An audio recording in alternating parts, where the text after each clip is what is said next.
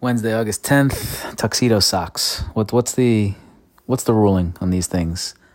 I have or had my whole tuxedo laced up, except socks. I remember I told you guys about the black tux last week or 2 weeks ago whenever it came. Everything except socks. So in my head, on the list, was always, shit, I have to get socks. Sure enough, I waited till the last absolute second, and we're leaving super early tomorrow morning.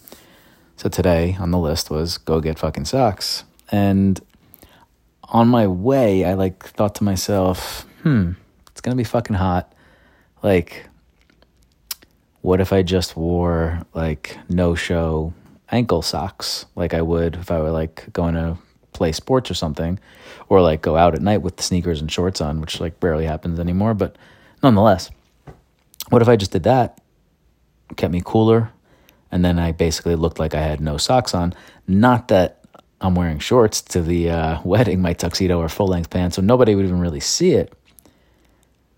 So I was like, maybe I'll just go that route. Anyway, I got to whatever store I went to, and they don't even have tuxedo socks, so I got dress socks that kind of match my cufflinks and my pocket square. So I have options now. But I want to know, would it be out of line to not have socks on with a tuxedo? Or is that kind of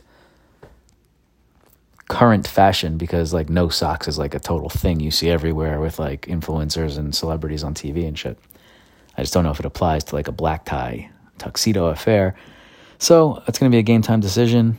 But I have 72 hours until the actual wedding. So if you have any feedback on this matter, I know it's super vital. Please let me know what you're thinking.